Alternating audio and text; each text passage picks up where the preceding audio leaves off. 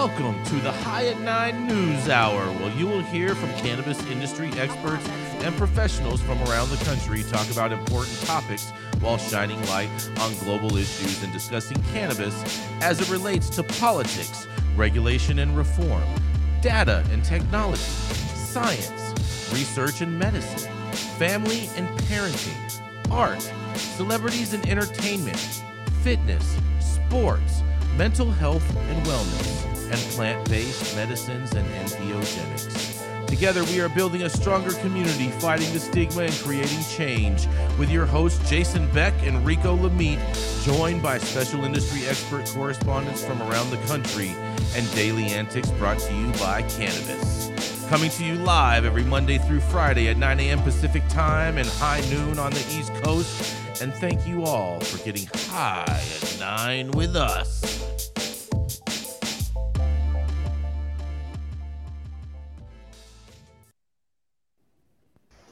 Oh, yeah. Good morning, everybody. Happy Wednesday. That's right. It's Wednesday, March 15th, and today is National SBDC Day, whatever the hell that stands for. National Kansas Day. Everything you think is wrong day. Sounds like that's lots of problems that people have that don't really exist. It's also National Pears Helene Day and National Shoe the World Day, because everyone should have a pair of kicks to wear. Thank you all for joining us and getting high at 9 with us. It's also high noon on the East Coast. And please remember to like, share, and subscribe to us on all social media platforms. You can use that fancy little QR code right there in the top portion of your screen to find out where we live on the internet. And we're live every Monday through Friday on YouTube and audio only on Clubhouse. And if you are joining us in Clubhouse, you can raise your hand and be part of the show if you have a comment on the story most recently presented. But kicking it off today, that's right, we have the dope dad himself. That's right, Rico Lamitte, who, because of our internet gang ties, have got us caught up in some internet gang wars over here to where we are getting blasted on over here, and our internet is super, super shoddy today, so we apologize for any technical difficulties that you experience because of our gun battles in regards to the South Central LA internet cartels. That's right, it is the dope dad himself, Rico Lamitte. Well, my mic ain't working, so y'all get the full fucking throated version of Rico Lamitte today. And I apologize for your internet access problems, Jason. But you know what? The hood got to win something. Anyways, my story today is coming from multiple sources. Just talking about what's going on in the world of Minnesota, the land of 10,000 lakes. All right, so last June, Minnesota blessed us with the privilege of witnessing peak American political ineptitude with Republican State Senator James Abler's now infamous words. That doesn't legalize marijuana. We just didn't do that, did we?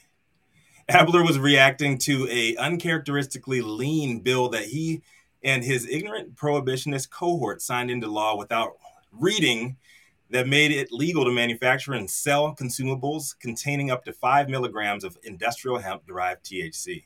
Problem is, the bill was so lean that it had no regulatory framework tied to it beyond y'all can sell up to 5 milligrams of THC products if the THC comes from legally grown hemp, and it ain't smokable.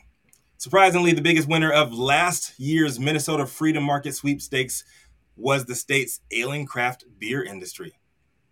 Once one of the most successful in the world, it never recovered fully from COVID lockdowns and business restrictions, leaving producers on their deathbeds as a result. But factories easily shifted to manufacturing cannabis-infused drinkables without the need for to replace existing equipment, breathing new life into the industry and launching a THC gold rush nobody saw coming. All good things do come to an end, though. Because yesterday, Minnesota's adult use legislation underwent a major rewrite with new language added to the existing market for low-potency edibles and drinkables. Hemp provisions were added by the Senate, and similar amendments due from the House are next week, leaving the future of a revitalized craft beer manufacturing industry in limbo. The lead author, Democratic Senator Lindsey Port, said that the passing of 142-page amendment deals extensively with regulatory and licensing provisions to address stakeholder. What's that? To address a stakeholder feedback with significant adjustments, giving local governments more control, though they'd remain barred from total bans on cannabis businesses. A caveat that she said would ensure the industrial hemp industry does not face undue burdens. But existing manufacturers and retailers that have enjoyed access to capital, banking, and tax-deductible business expenses, thanks to hemp not being illegal under federal law, have expressed concerns that the bill's language would put them at a disadvantage, soon having to compete with newly legalized cannabis businesses. As much as I want to feel bad for these guys, these businesses took the risks willingly and chose to take over. Officials were finessed into signing into law something that they never fully understood. At this point, nobody knows how things will shake out for existing hemp producers or aspiring higher potency operators in the land of 10,000 lakes. It'll likely be years before the laws settle, and nobody will be completely happy with the end result. Global legalization efforts take bigger chunks out of big alcohol profits each quarter, adding uncertainty to the long-term business plans of established manufacturers. But here's my question of the day. They've got the money and the infrastructure. Could Minnesota's craft short-lived boon become the spark that led to Big Alcohol's all-out takeover of adult-use cannabis? I'm Rico Lamitte, dopest dad in the street. I'd love to hear from you guys on this one. Sounds like they had to fix a lot of things in their rewriting process, Rico. They just put forward. They said hemp, anything up to 5% of THC is legal. Period. That was it. So they had a lot of shit that they had to put in. I think they're just doing that for their farmers out there because there's so much probably hot hemp produced. They need something to do with it, and so they wanted to give them a legal out. Yeah. See, I see Larissa shaking her head. Yes. I see you're trying to tie this to Glenn Youngkin's bullshit in Virginia. Hey, bro, it's all tied together, bro. It's all tied together. Just consider it one big root ball. What do you think about this one, Gretchen? I got nothing. I'm sorry. I don't understand what you're saying that they did. They upped hemp to 5%. That's what you're telling me, or no? They legalized accidentally last year. You remember? They didn't accidentally do anything. Trust me, these people aren't that stupid. They just made it look like they accidentally did it so they could pretend to their voters that they didn't know what was going on. But Minnesota absolutely knew what they were doing. They're not stupid. No, the Democrats knew what they were doing. They slipped that shit on in. They Democrats aren't that slick. Don't even try and pretend. Trust me. No lawmaker is that slick. Y'all nuts. To pretend that Minnesota didn't know what was happening. They knew what was happening. They got it in so they could do a major rewrite and do whatever the hell they want to do. That's what lawmakers do. They do this shit so it works for them. Very, very true.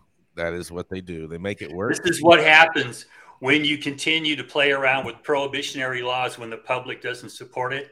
Because you can put some bullshit like this in. Oh, you can get up to 5% from hemp. You know, okay. Yeah, well, what is this bullshit? Why don't you just legalize this stuff and quit fucking around with it? But that's not going to happen because politically, it's not. You know, that's not a balloon you want to float. So Gretchen's right. They're gonna continue to chew around the edges and poke things in there, and they're trying to get as much control as they can. And money behind this is what talks. So we'll see. Mm-hmm. Yeah. Do you think? Do you think it should be? Do you think this is a?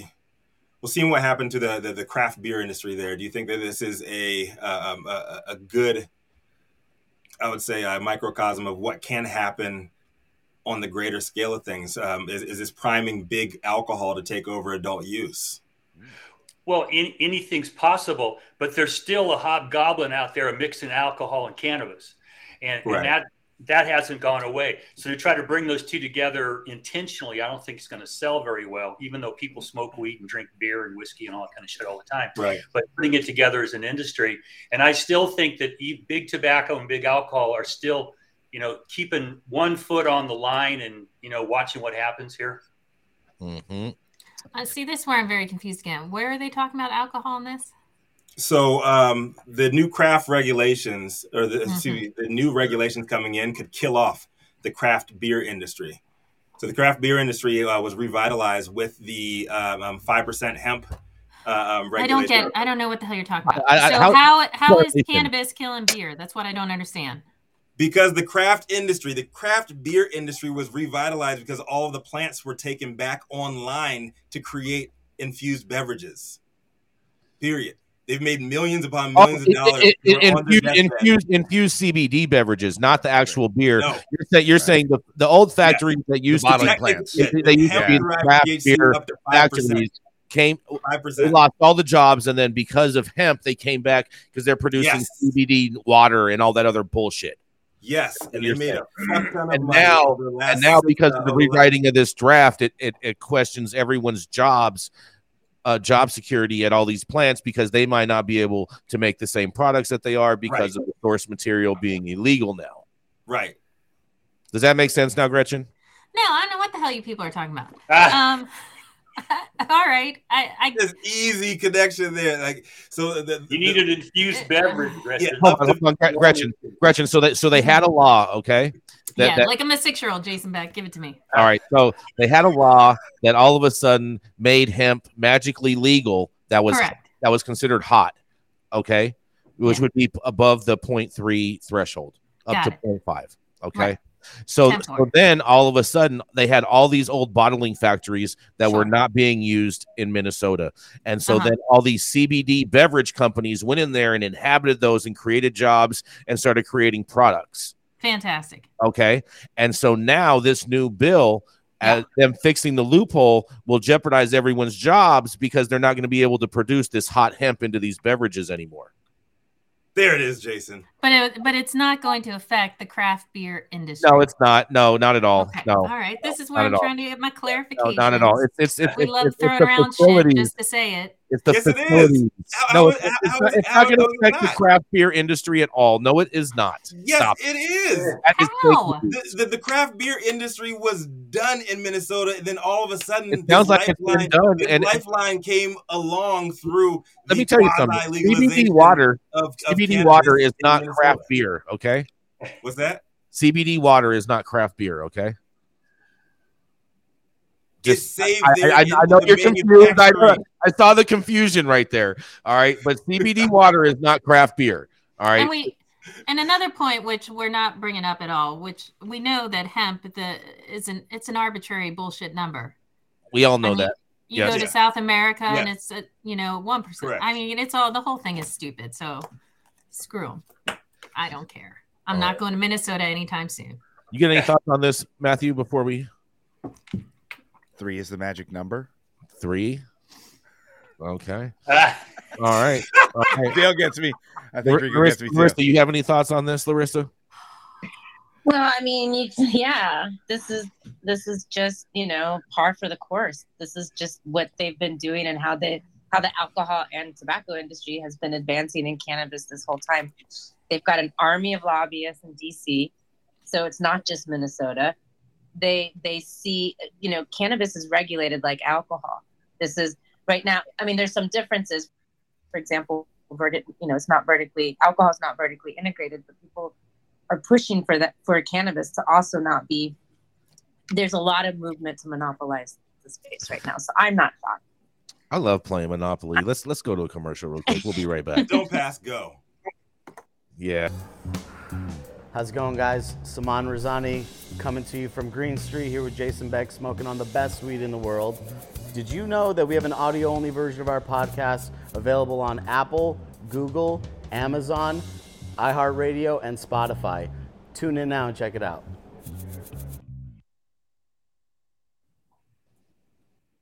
All right. If you ain't smoking on the best weed in the world, Hollywood's president of cannabis tourism is probably somewhere sleeping. Up next, we've got the man they actually call White Gucci in Detroit and the cannabis industry's longest continuously operating retailer. Everybody, warm welcome for Jason Beck. Oh, yeah, Rico. So, Gretchen, you remember that story about the governor in Kentucky? Creating all those, All right. Well, guess what? My story is going back to Kentucky today because a bill legalizing medical marijuana in Kentucky passes out of a Senate committee. That's right. Medical marijuana advocates could not believe what they saw happen in Tuesday's Senate Licensing and Occupations Committee. After more than a decade of attempts, advocates finally got to make their case in a Senate committee, and the committee sided with them, passing Senate Bill 47 on an 8-3 vote. In a quote, "I'm in shock right now," said longtime legalization advocate Eric Crawford. I'm at a loss for words," said C.J. Carter, the Kentucky State Director of Minorities for Medical Marijuana.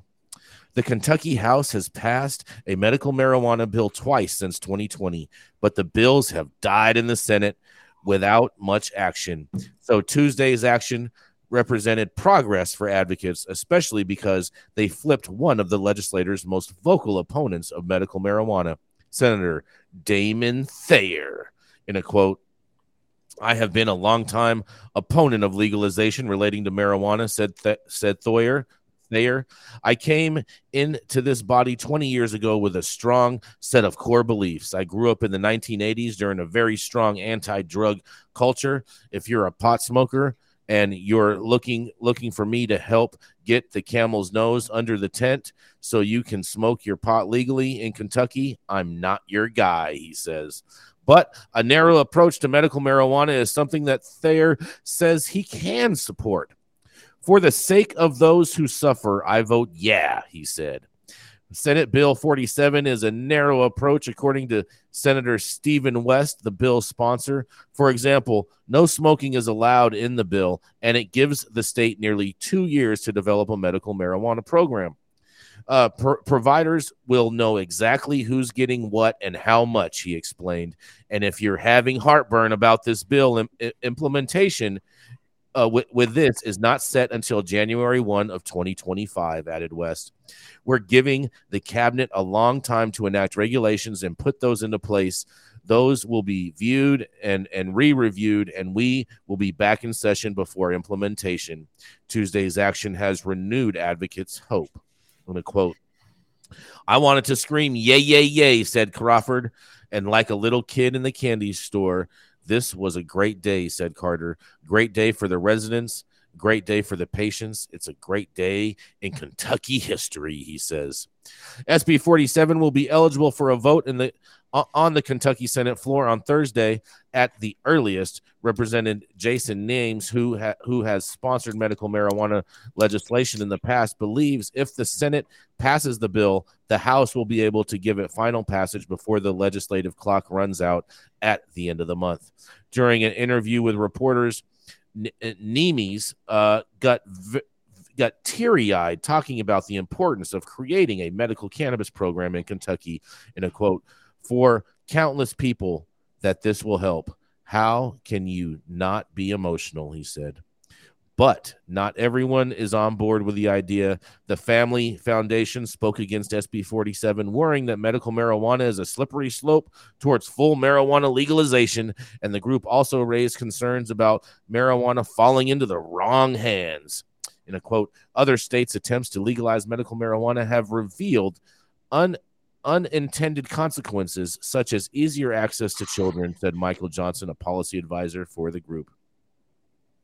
But advocates like Crawford told lawmakers that the bill would give a lot of people a better quality of life. Crawford explained that as a quadriplegic, marijuana helps him get through the day. In a quote, "I don't want to be high. I just want to feel better," he says. "It allows me longevity, a better quality of life, to be a better husband, son, friend, and man," he added. Crawford, "Surely there's no one on this committee who thinks I'd be better off taking opioids." The following diagnoses are covered under SB 47, and get ready for this, you guys. Any type or form of cancer, regardless of the stage. Chronic, severe, or inactable or debilitating pain. Epilepsy or any other intraceable seizure disorder. Multiple sclerosis, muscle spasms, or spasticity.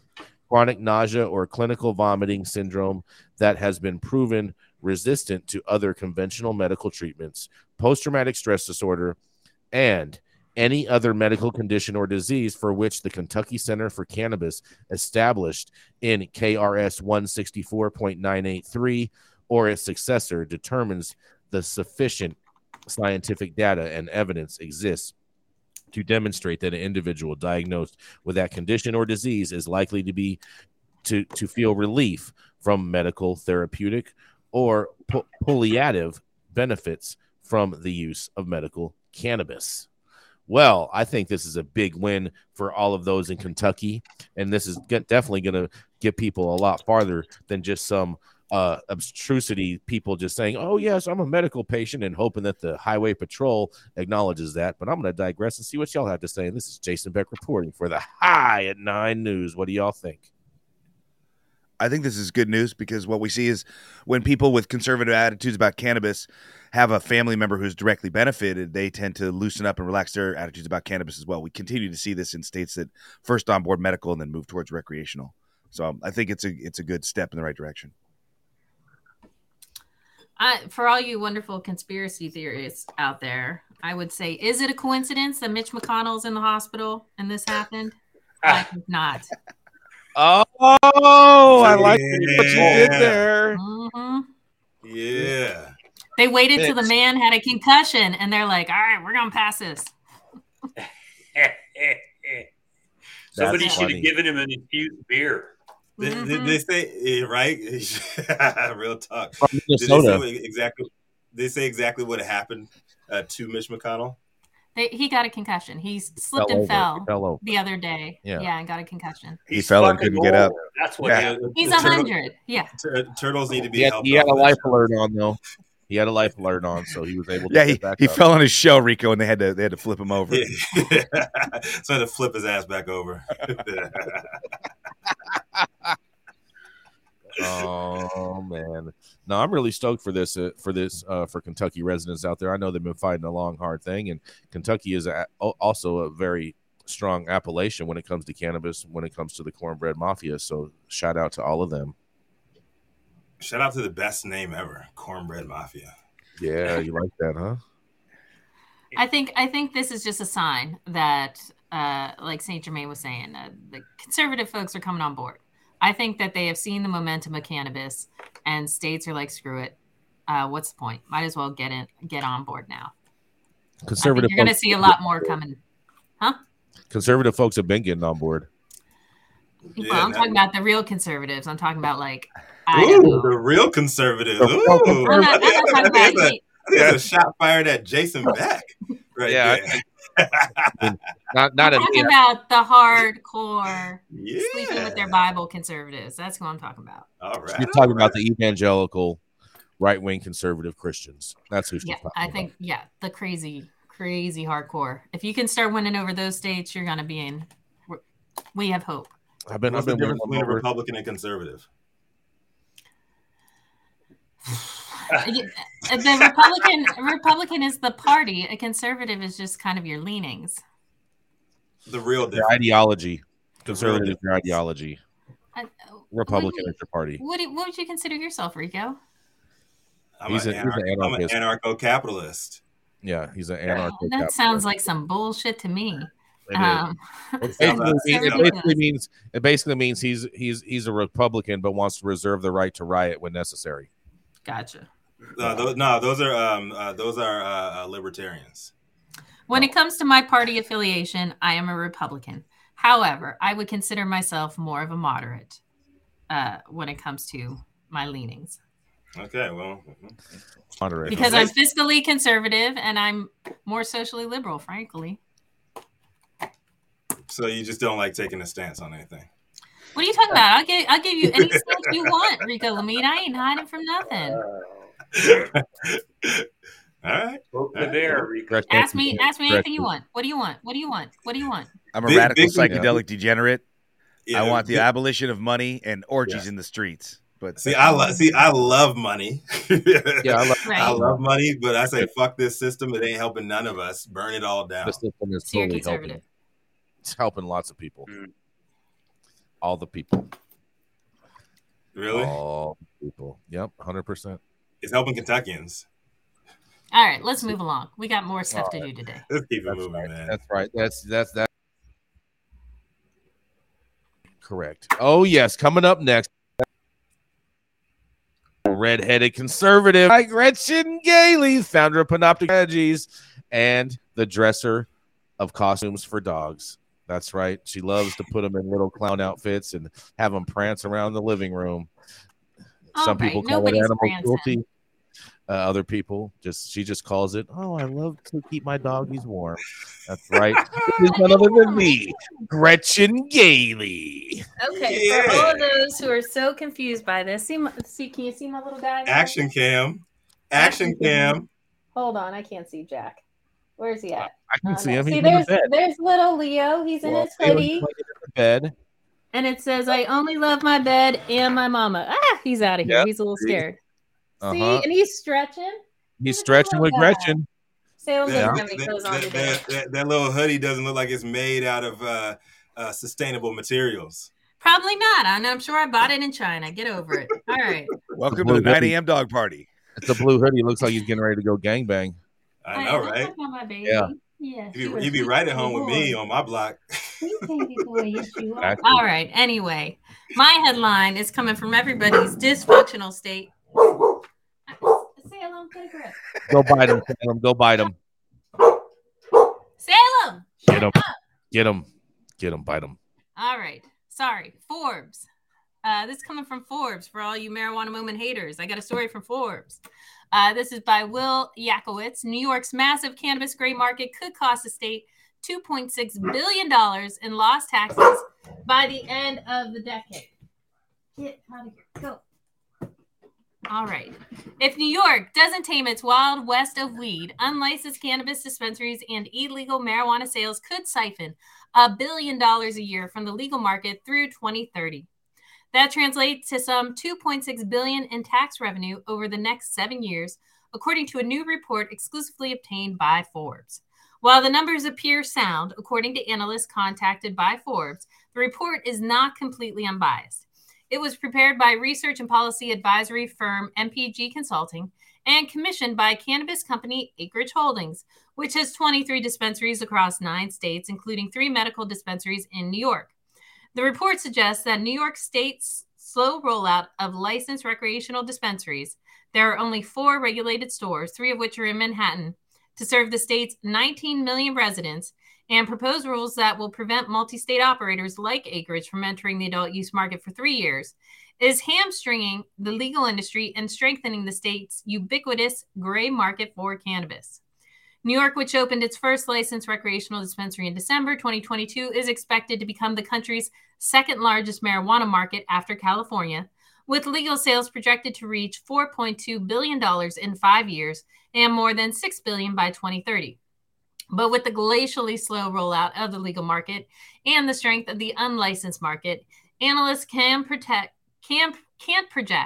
when New York will actually hit these numbers. Matthew McGinley, an analyst who covers cannabis at Needham & Company, believes the report's findings are accurate and portend future losses. The regulators have created a thriving cannabis market for illicit sales, not legal sales, said McGinley. What they have seemed to ignore are the basic economics of operating a state-regulated cannabis business. I would say regulators failed to launch this program. New York's lackluster medical marijuana program, which launched in 2016, is also disappointing. There are 40 licensed medical dispensaries that sold an estimated $168 million worth of cannabis last year, down 0.5% from 2021. Compared to Florida, New York's medical program is a joke. Florida launched medical marijuana sales in 2016 and currently has 545 dispensaries that sold $2 billion worth of weed in 2022, a 25% increase from 2021. Unlike many other states that have legalized recreational cannabis and left businesses to operate in a free market, New York is attempting something different.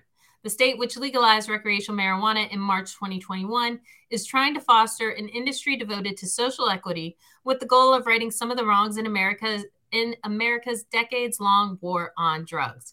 John Kagia, the director of policy for New York's OCM, said he respects the report's creators, but believes they relied on flawed assumptions. We think this analysis significantly underestimates the pace and momentum that we're building in New York and the trajectory of a regulated market. The MPG report estimates in New York will only have 36 licensed recreational dispensaries open by the end of 2023, but the agency has already issued 68 retail licenses and will increase that number to 300 before the end of the year. While Kagia would not give a specific estimate of how many licensed stores will be open by the top of 2024, he says it takes about 6 months to open a dispensary after a license has been issued. As for the criticism that OCM's focus on social equity and the slow rollout of the licensed market is effectively helping the unlicensed market take root on seemingly every quarter of Manhattan and the other 4 boroughs, Kagia says doing the right thing takes time. This story goes on and on and on. It's quite long. I would urge you all to take a look at it and read through a lot more about it. But I think it's an interesting debate. Do you throw the baby out with the bathwater to provide social equity, or do you get a stronger market up and running? This is Gretchen for High at 9 News. I don't know. I mean, Gretchen, these people have to be out of their minds if they think that they are saying that they are doing a good job with what they're doing and touting that they're going to have over 300 stores open by the end of the year. I'm willing to put another $100 bet that they do not have 300 stores. Not what they said. By the end of the year. Not what they did. No, Jason, fine print. What? Did I hear you? They said they have issued 68 licenses. They will issue 300. Issue the licenses. That doesn't mean that 300 stores will be open by the end of the year. In your thing that you read, it said that they would have 300 stores open by the end of the year. Issued license, didn't you understand? Doesn't mean that the doors are opening.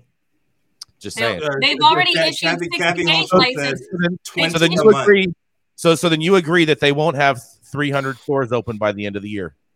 No, because I'm reading what the man said. Right. They've I'm issued saying there's no way that they could the license. Here we go. As a 6-year-old, they Mom give and Dad you are a fighting license. It takes time to build your dispensary. I understand So that. It's called build out. He said, from the moment of issuing a license, it takes about 6 months. So if you listen to what he says, even if they issue 300 licenses before the end of the year, it's not likely that they will all be built out. However, they will be issuing licenses. Kathy Hochul said 20 a month. Okay, well, Kathy Hochul was wrong. I'm not quoting Kathy Hochul. I have a question. Yeah, she's wrong. 100%. She's wrong. I have a question. Go. Yes, please. So I'm all with the business and licensing and all of that. But why are they still issuing licenses while people are still getting arrested and people are still sitting in jail for cannabis? Yeah. The purpose of giving people money to sell cannabis while we're still getting locked up for consuming or possessing cannabis. Hold on. I don't think anyone's getting arrested for possessing cannabis in New York right now. It does not just New York. I'm just speaking, period. If people are still being arrested for cannabis, like here in Arizona, why are they still issuing licenses or opening dispensaries or doing any of that? Why is the drive up more dispensary money and more taxes, and it's not that much of a push for getting people out of jail for cannabis or keeping people from getting arrested for cannabis in the first place? I'll take this. I don't care if they don't open up any dispensaries. Go for it, Matthew St. Germain. Besides longstanding institutionalized white supremacy, we live in a capitalist and not a free market system. The goal of capitalism, the goal of capitalism is the aggregation of profits in as few hands as possible. The goal of a free market system is the free trade of goods and services among human beings. If we lived in a free market system, there would be an impetus for allowing the free trade of goods and services among human beings. But we don't. We live in a capitalist system, and the goal is to get the money into as few hands as possible. If you ever Google free market versus capitalism, you can get a distinct explanation of why capitalism is not actually free and is not about democracy or the people. Yeah, Jason Beck, put that in your pipe and smoke it. I love you. Because it allows a conversation that I think a lot of people don't even understand. You know, like a lot of people, it's hard to fight the system when you don't even know what you're fighting. Right. Yeah, but you got to pass laws. That's at the heart of this. Is you got to pass laws. And in California, we had to pass a voter initiative to change the criminal statute to remove penalties for cannabis up to a certain level and then just make it a misdemeanor soaking wet. We face that same thing out here. Politicians are pussies. They don't want to do anything unless they have to. And too many politicians have needs for money. And, you know, after Citizens United, the average citizen doesn't stand a chance. Even a dispensary owner stands no chance in the political world. So these are the harsh realities, because I'm in courts all the time. And if you ain't got a law, then you ain't got shit. And the black market, or the gray market, the gray market doesn't give a shit. They'll open 20 dispensaries in the South Bronx next week.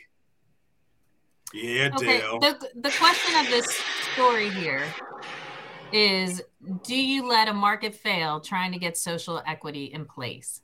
And that's what they're suggesting. Hasn't is the market happening. already failed, though? Easy, Jason. All right. That's the question. Dad, let mom talk. Zaza even agrees with me that the market's already failed. Yes, let it fail because there is no social equity. Stop throwing that around. There is none. There's no social justice. There's no restoration for people. And Jaja, I'm not talking about America in general. I'm talking about New York. New York, because the market was never built to succeed. What makes New York any different? There's no social equity there either. Well, all the licenses is that they're issuing are social equity licenses. Turn it all down. All the licenses, all the regulations. Just let people smoke cannabis and consume cannabis like they've been doing, and stop putting people in jail. Period. Oh yeah, he's on fire today. Oh yeah, this market. Well, was never built to succeed, another suggesting. Never. Hold on, another suggestion in the story. Instead of going by social equity licenses first. If you want to keep out the MSOs, fine. But create a pathway for all these illicit shops to go ahead, and that would help move things forward a lot faster. Or do we think that's a terrible idea? There's no money. There's no money available. Like if what are you talking about? Shut down your trap business. All these Look people what already happened got to LA. Look what happened. Why do you think all these other states are saying no to legalization? Because there's no money in that shit. What are you talking about? You know what? What should happen, Gretchen, to answer your question? All of those illicit shops that you speak about, those shops have been open and operating successfully. So why doesn't the state just license them? Right. That's what one suggestion is that they go ahead and just license them and be done. Licenses and just license the people who are already open and operating successfully, and slap whatever tax or whatever they're going to do anyway to them. Just do that and stop trying to put people in positions where they don't want to be. Clearly, the people who are opening and operating these illicit dispensaries are people who want to be in business and want to serve the community. So let them do their job, serve the community, let the states and the government stay out of it, and let people just be happy. I mean, that's simple. What are you going to spend money to shut down businesses that are already open and operated so that you can get some money from somebody to give them a license so they can do the same thing? That shit sounds stupid. Okay, yeah, we got last word. What's last word, Gretchen? All I'm saying, so the idea then of why they don't want to do it that way is because then that gets rid of social equity. So that's the question. Do you care about social equity? I know a lot of people. Or do you care about just getting things up and running? I know a lot of people from the industry that would argue to say that the people that are actually doing the work right now, servicing the community, are the real social equity applicants. That's right. They are social equity. Okay. All right. All right. Saga continues. The saga continues. Let's go to a commercial. That was fun. Thank you, Gretchen.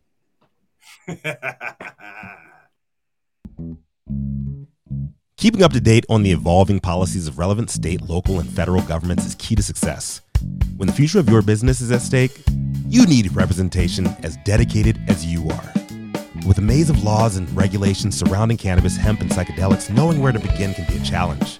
Good thing the law offices of Omar Figueroa features a skilled, highly focused team ready to guide you through it all. They're accepting new clients in California and New York. So make sure you check them out at info@omarfigueroa.com.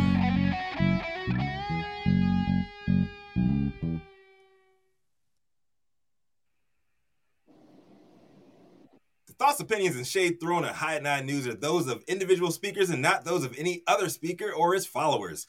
The statements made do not constitute legal or accounting advice, and our speakers make no representation regarding the legal status of any substance in any country, area, or territory or any authorities. The views expressed in this room do not establish any fiduciary responsibility or relationship. Our sponsors do not imply or constitute any endorsement by us or the expression of any opinion whatsoever on the part of any speaker on stage. If you are an easily offended person, don't talk to Gretchen Gailey. You want to grow some of the best weed in the world? Then you must start with the best genetics in the world. Go to www.dnagenetics.shop to order regular, feminized, or autoflower beans. All of your favorite DNA genetics cultivars such as Kosher Kush, Skywalker Kush, and oh yeah, Chocolate Truffle Shuffle. Boasting more cannabis awards for their award-winning genetics than any other company in the world. Remember to go to www.dnagenetics.shop to see why our terps don't lie. Oh yeah, coming up next, that's right, he's an attorney with Armada Law and a straight bullshit buster and a ball buster who did some time for a federal cannabis crime. That's right, it is none other than the Dale Schaefer. Good morning, everybody.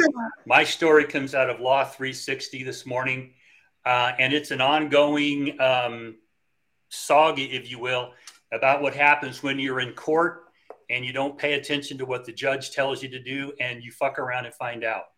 This is it comes out of Delaware, and Delaware I want to give a shout out to for businesses because they have a specific court set up called the Court of Chancery to handle business disputes. You get through it a lot quicker, and they don't have time for bullshit.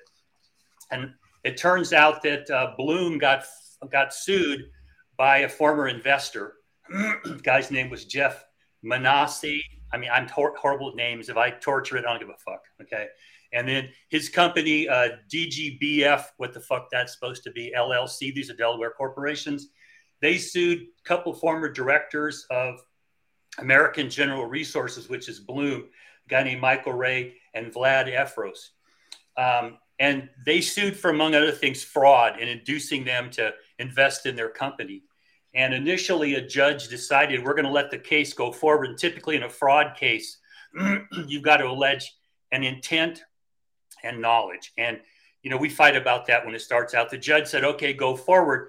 But then it turns out that these knuckleheads spoiled a bunch of evidence. They deleted things off laptops. They deleted text messages. They wiped servers.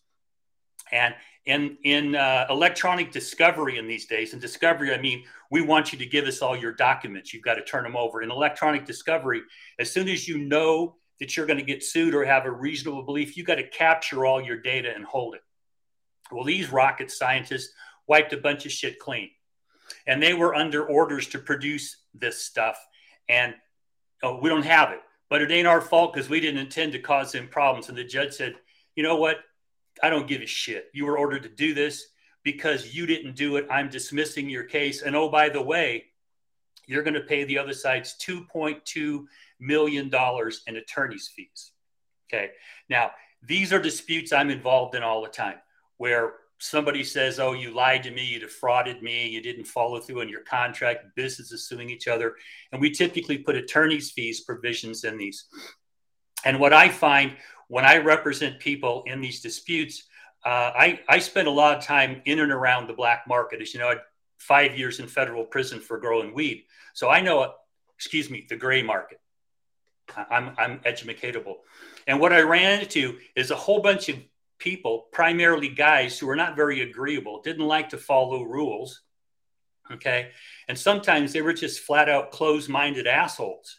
And their mama never slapped them for acting up when they were kids. So when you get them into court, they don't understand when the judge says, well, I'm not asking, I'm ordering you. Okay. This is what Alex Jones found out from InfoWars. Okay. It's like, hey, we told you, you pony this shit up or your case is done. You're going to pay millions of bucks. Same thing Cushy Punch guys did. We're not going to respond. Oh, yeah? Break out your checkbook. Okay. So if you do end up in court, I'm here to tell you that if your mama never gave you that look and then followed up with a slap across your head, a judge will do that to you. Okay. So don't be a dickhead when you go into court. You have to follow the rules. If you don't like the rules, it's too bad. you shouldn't have done what you did, and try to get a decent legal team on board and listen to them. If the attorneys that were arguing for these guys, I think that they got their degree from YouTube or something. They might have a place in Donald Trump's team, Jason, but these guys are fucking morons if they're going to argue this kind of stuff in court, and they're going to end up having to pony up money because it's malpractice to tell people not to follow court's orders. That's my ongoing saga for the day. Let's have at it, guys. You know what I think Trump would tell them? I'm Donald Trump, and I approve this message. Sue him for. I didn't fuck that porn star. What are you trying to say? Donald who? No, it's Ronald. Ronald DeSantis. That's your new guy, Jason. But you think he's going to say this? You're going to have to get a cover up on that Trump tattoo and get a DeSantis over it. Meatball Ron. Meatball Ron. Okay, I got to give it to Trump on that one, dude. Meatball Ron is fucking right. Oh man, Dale. I mean, this is just crazy. This fraud suit, $2.2 million. Do you think they're going to be able to come up with it? Is it going to go on their personal? Well, I believe there's individuals here, like in Cushy Putch. They sued individuals and entities. If the entities don't have it, then they will try to break through any corporate protection. Because if you're tied up in this stuff, you are per se violating the law, and it's hard to keep your corporate veil when your MO is to violate the law. So yeah, they'll pierce through and go after people individually, and those are tough discussions to have with people, Jason. I mean, it sounds to me like these guys did the same thing that Hillary Clinton did to her hard server, is acid wash it, is basically did the same thing. Allegedly. Okay. But if you are sued, or if you believe you're going to get sued, you have to preserve this. So it's a whole different. That's my whole point. That's my whole point. She knew that was the State's Department, and she had to preserve those emails. That's my whole point. Well, if there's a downside for doing that, she should have suffered the downside. Okay, I can agree with that. I can agree with that. I don't. If anybody's out there breaking the law and it's on their servers and they're trying to pretend like it's not, hey, I got no sympathy for it. These knuckleheads don't understand there's no such thing as privacy when you put shit on the internet. Okay? Very true. You're just a knucklehead. It's forever. It's forever. That's why OnlyFans is on the internet. That's right. We got to go to forever. We got to go to a commercial. We'll be right back.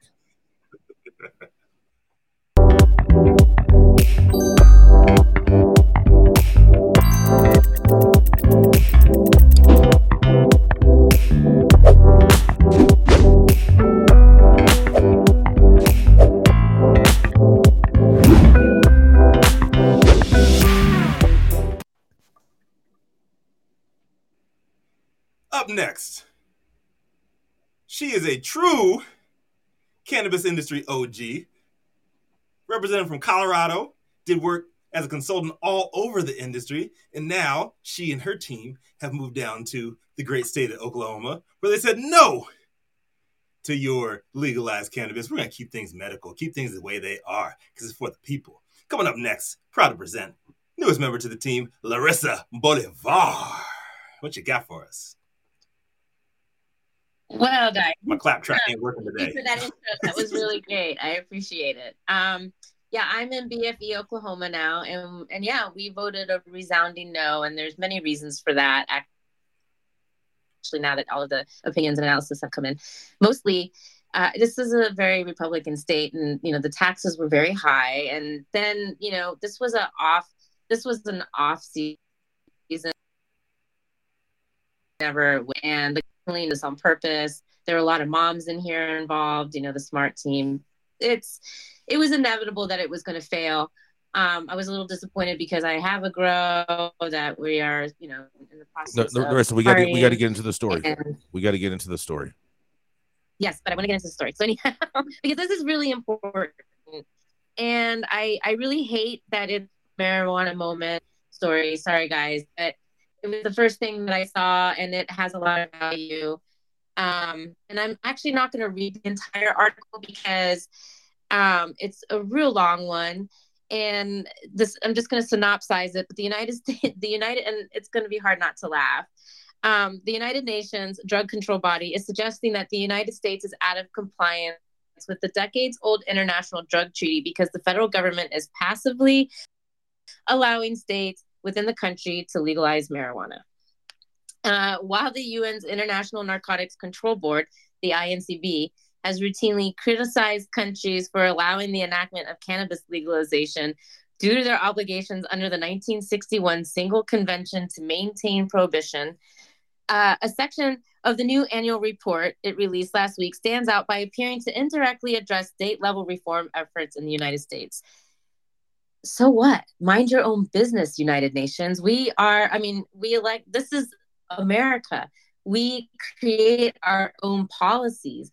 There have been people visiting and meeting from the United States with the United Nations, but I want to stop right here, and I actually want to go into what their mission is, because their main mission is to bring about peace. And we know that the drug war has been nothing but violence. My family actually moved out foreign policy to escape the drug war in Latin America and Peru.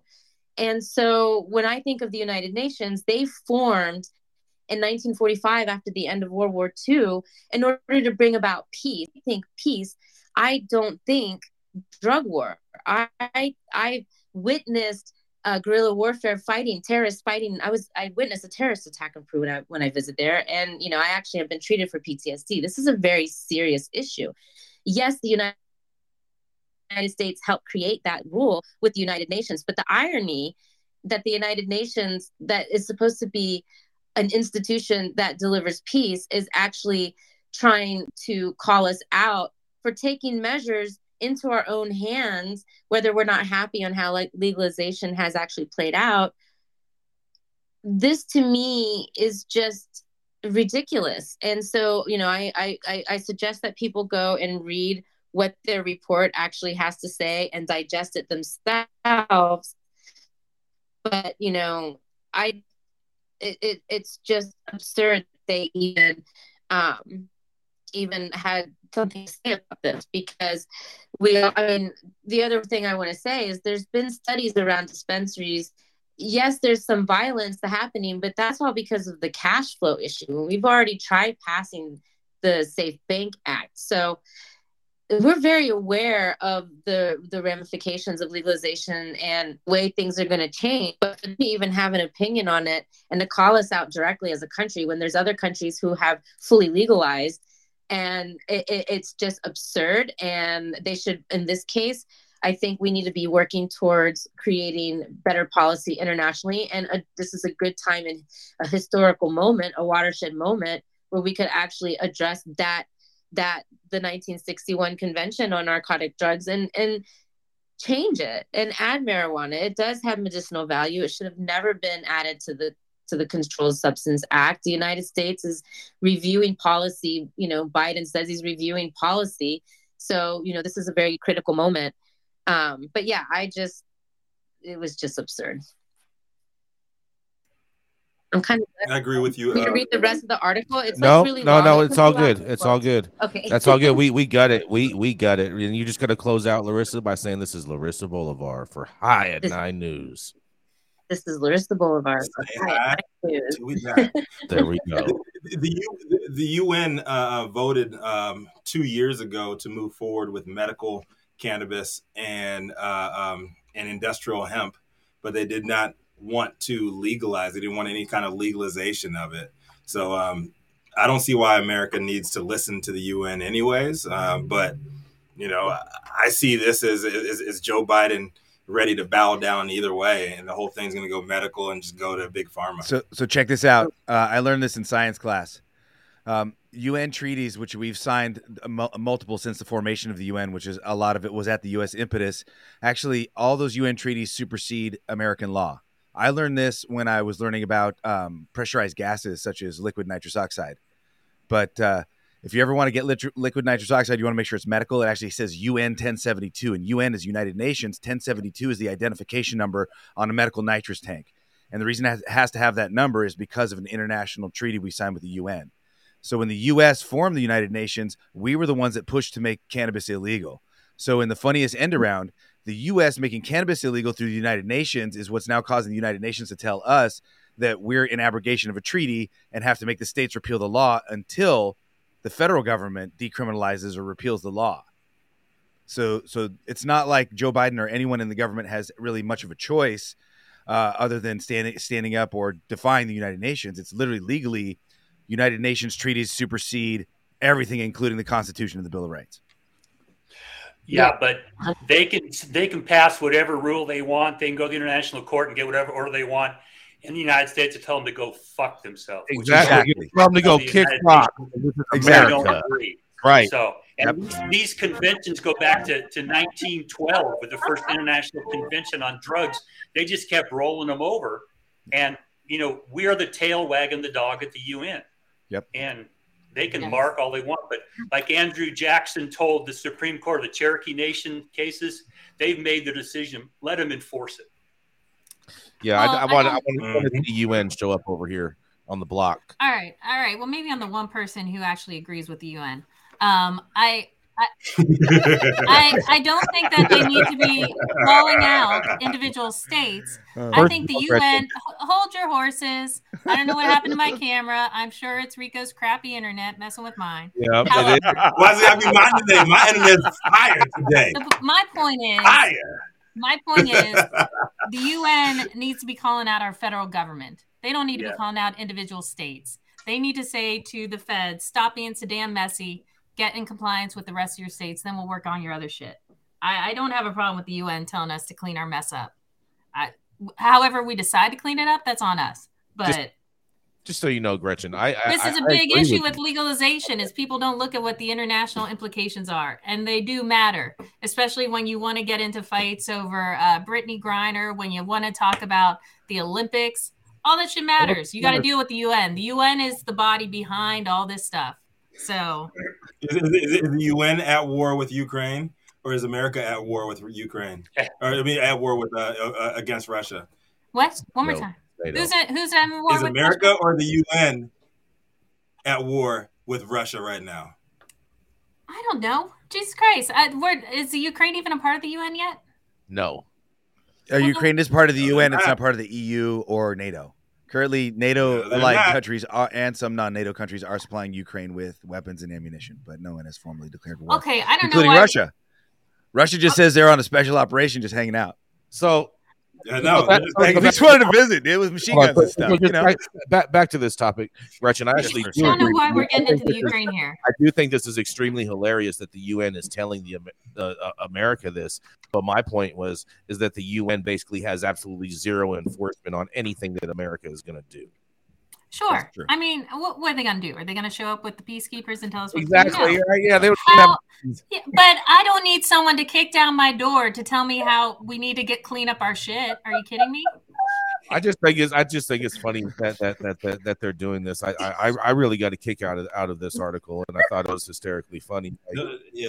Nobody kicks down your door and tells you to pick up that pit bull shit on your door. Yeah, and also too, because you have some lawmakers that'll say one of the reasons that they don't support legalization of cannabis overall is because there's a UN treaty that cannabis is in, and you would have to undo that in order to legalize cannabis on the federal level. It's an issue that needs to be dealt with. Yes, that's true. We can't ignore it. Next.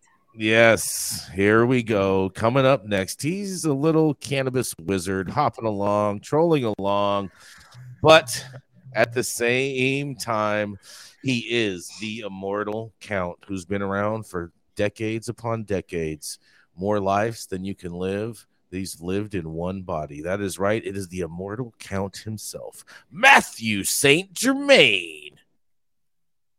Oh, there's no applause today. Hi, everybody. St. Germain here. Happy Wednesday. I don't have that on my soundboard. My story comes from my friends, the Beard Brothers. Washington is in a bid to restrict. They had a bid to restrict high THC products, which failed. And at the same time, they're moving to try to legalize interstate commerce. This one is interesting. As the cannabis industry continues to flourish, lawmakers in Washington state are struggling to find a balance between protecting consumers and supporting businesses. This legislative session saw the introduction of 2 bills that aim to impose heavier restrictions on high THC products. However, these bills faced fierce opposition from experts and industry professionals who argued that limiting products solely on THC percentage was both outdated and a counterproductive approach. House Bill 1642 sought to restrict products with more than 35% THC to the medical market, while HB 1641 aimed to limit high THC products to adult use customers 25 or older. The latter bill would have also imposed higher taxes, creating stricter advertising rules, as well as funding a public health campaign warning users about the adverse effects of high-potency marijuana. Despite being heard in 2 committees, both bills failed to gain further momentum and are expected to be condemned into legislative limbo and never coming up for a vote. The bill's second bill sponsored by State Senator Karen Kaiser, say that 5 times fast, allows the Washington State Liquor and Cannabis Board to enter into agreements with other states to establish a framework for the sale and transportation of cannabis products across state lines. However, it can't take place until the government allows it. The passage of this bill has the potential to reshape the cannabis industry, both in Washington state and beyond. It opens up new consumer bases, expands our reach beyond state borders, would have the potential to reduce supply chain inefficiencies, allow everyone to get that sweet California weed. Sorry, Washington. The interstate sale of marijuana is currently illegal under federal law, which classifies cannabis as a Schedule I drug. However, with increasing support for federal legalization and the potential for new legislation under the Biden administration, the future of interstate commerce is beginning to look up. This is Matthew St. Germain for the High at 9 News. Interested what you guys have to add to this.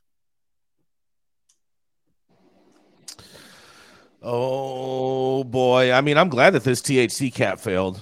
And that's ridiculous. And at the same time, this is just the same thing that Oregon's done, that California's voted on, they asked the Attorney General for an opinion piece on, and they're going to come back with either a lie or the truth. They're going to say you can do it, which is going to be a lie, or they're going to tell you that you can't, and then they'll be telling the truth. So we'll see. Stalling tactics. Mm-hmm. Yes, but I think that's great. Do you know how many states it takes to legalize cannabis before it's de facto? I heard there was how it works. There's not a number. Oh, no? Wait. No. Say that again. I thought there was a certain number of states that could vote to ratify it and make it federally legal. All the stoners used to tell me that back in the day. That's not real. No. If you send a constitutional amendment out of Congress and send it around, it takes 2/3. 2/3. But that would still have to come from Congress, though. You need a constitutional amendment. That ain't happening. No. Well, what I'm curious about is that there's a spending preclusion, and I think it's Blumenauer McClintock is the latest version of this thing that says if you're following state, and it uses medical marijuana laws, but I'd argue it's more expansive. You're following state. I say the same thing because of how it's written, because those types of bills are written so broad that it encompasses everything. So basically, they can't even ask to or spend any money to determine whether something is medical or not. So it all has to be presumed medical. Well, and we have a case called the McIntosh case out of the Ninth Circuit here, which stopped a federal prosecution. So I went back and figured out, was this state legal? Okay. So everybody kind of pumped the brakes a little bit. And if interstate commerce has been made state legal, now we're going to have a pissing match over whether you can actually bring that forward until you have a case heard about the legality of the underlying state. If you're following those rules, okay, if you're within the rules of the state and you can't spend money to go and enforce against people who are following state laws, and crossing a state line is legal under state law, now we've got a huge pissing match, and we'll see how that goes. I don't read the TV. I don't believe they can do that, Dale. Because in order for them to enact that, they would have to have an interstate trade compact, and interstate trade compact is only approved by a vote of Congress, and you're not going to get 218 votes in the House to approve that. Well, but the way this is rolling out, Jason, is that nobody in political position has the balls to go in and just pass laws to fix this shit. They bite around the edges of it. The gray market continues to do what it's going to do, and you're playing catch up with what the gray market's doing by trying to pass these laws around the edges. Nobody really wants to attack it. That's not how it's going to do. It's going to be such a problem because this prohibitionary law is not supported by enough of the population to enforce it. So we end up in these situations where there's disparate treatment.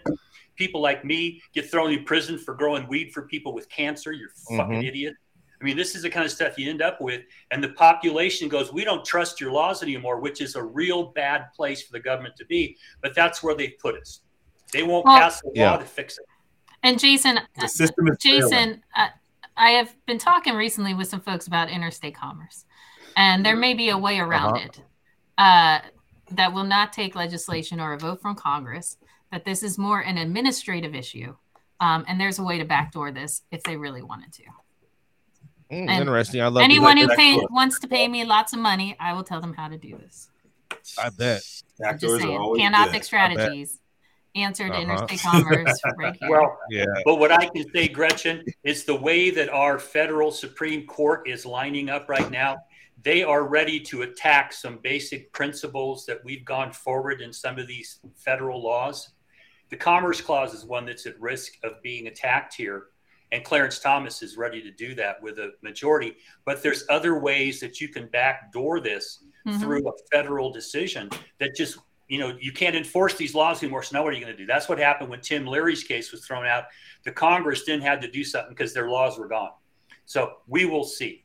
I don't know. It's going to be anarchy for a while, but, maybe somebody has the balls to throw a grenade in and watch it go. Let it burn. Stop it. I think there are loopholes that have not been explored yet. Have not been exploited yet. Explored loopholes, backdoors. I don't know. Skirting the I'm always down for a good loophole, though, Gretchen. I'm always down for a good loophole. So I guess we'll be. I know you love a loophole. You want to start throwing some grenades and start some interstate commerce, Jason Beck? Man. I'll make sure to pull the pin. We're a little past the time now, so we got to take it out. Thank you all out there for tuning in with us for yet another episode of High at 9 News. You can always catch us weekdays 9 a.m. Pacific and high noon on the East Coast. Big shout out to our live audience members and orders tuning in and giving us feedback on the daily headlines of chaos, also known as the developing cannabis industry. To our vetted industry correspondent team tuning in from all over the global community, bringing us much needed variety of perspective and adding your respected opinions to conversation. And to our production team, thank you, Cloud Media Partners, House of Fuego, and wonderful Jaja Simone holding things down for us over in Clubhouse. And our AV struggles were at an all-time high today. I'm just glad my internet was fire, regardless of what Gretchen Gailey claims. To our haters out there, bless y'all's hearts.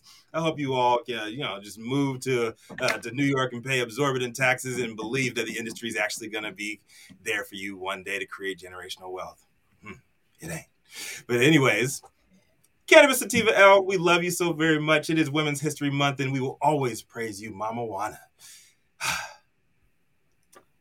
Jaja. Is Jaja on? I was going to give Jaja the outro today. If she ain't on, Larissa, it's on you, man. What you got for us? You got a message for us? Zaza's right here. Zaza's right here. Jaja, what you got for us? Final word. Everybody, thank you for having me. It's been a lot of fun, actually. Thanks. Yeah. Happy Wednesday. Smoke more weed. Peace and love. Yeah. How about hey. How about smoke better weed? Oh yeah. Right, come on, Nana. What's going on, bro? What are you doing? Put us out of our